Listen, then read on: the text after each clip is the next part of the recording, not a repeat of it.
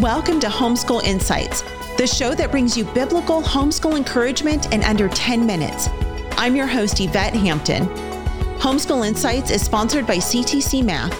If you're looking for a great online math program, visit ctcmath.com and try it for free.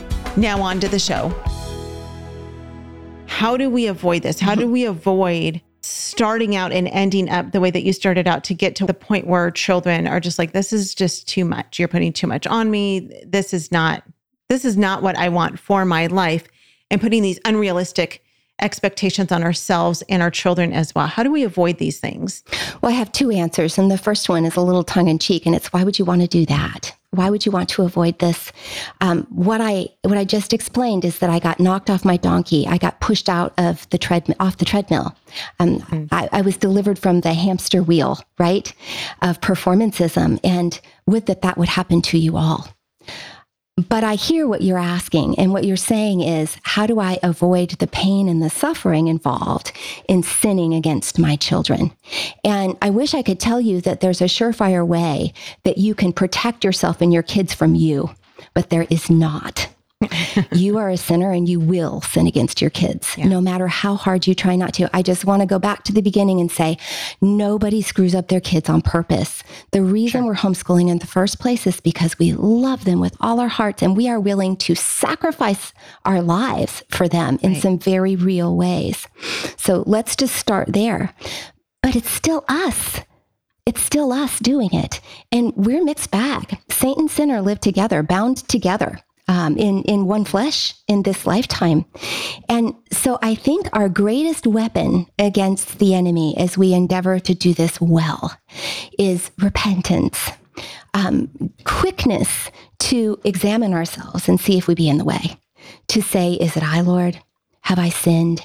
Have I today, this day, misconstrued the project and made the good thing into the ultimate thing, and communicated to my child that his identity depends on his success, and that my identity depends on his success? And if so, if the answer is yes in the secret heart of hearts, don't gloss over that. I just taught this morning in our online class, we were doing C.S. Lewis's The Great Divorce. And it begins with this beautiful quote that I just want to read to you. He quotes George MacDonald, the great father of fantasy literature and his own mentor. He says, "No, there is no escape.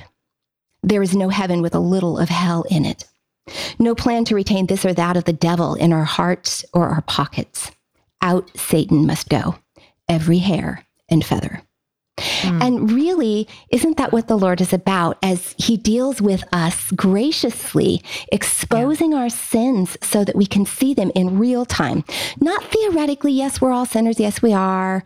Oh, yes, we're flawed. We're fallen. The fall of man affects us all. But no, like Dante, we need to be brought to the top of Mount Purgatory on a daily basis so that we can see our sin in real time and remember that we are not saving ourselves. The Lord saves us, and our gaze is lifted to the one who saves. And then the project is animated with a newness of life as we go to our kids and say, look, I've done it again. I'm sorry. Don't be afraid to walk in the light with your kids. I think sometimes we think that in order for them to respect us, we have to convince them that we don't sin, that we're always right and we never do anything wrong. Really, repentance is it's the greatest gift the Lord's given us. It is a weapon that we have in our arsenal. We can walk in the light and confess and say to our kids, if I had the presence of mind to do what my husband did in the moment when Ian said, I smell a rat, instead of, hey, poor you have parents who care. Oh, honey, yes, you do. And there's more that I hope you'll never see that's in there as well. The heart is so deeply, and the wickedness goes so all the way down that I depend on God daily to resurrect this old man, That is a gift you can give your children, because what it tells them is that they're just like you. You're just like them. And suddenly there's no need for pretense between the two of you. You give them permission as you walk in repentance with them and are real with them to look at themselves. And when they find sin there, to confess and to repent.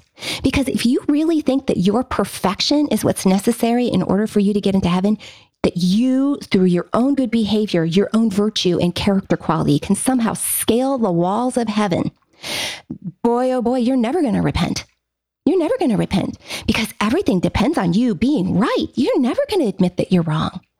I think sometimes because of our desire to look good in our kids' eyes, we prevent them from learning this lesson that there is no ladder to heaven. There's a door, and his name is Jesus. Amen. That's it. And that all of those virtues, they're good. And he promises to work them into our hearts as we look at ourselves, acknowledge our faults, and repent before him and learn from him his ways. He's humble. What does he say? My yoke is easy and my burden is light. What is the yoke that yokes us together with him? But the way of the cross, suffering. And there's a little death involved in admitting you're wrong. So I would encourage you, how do I avoid this? Well, first of all, you won't.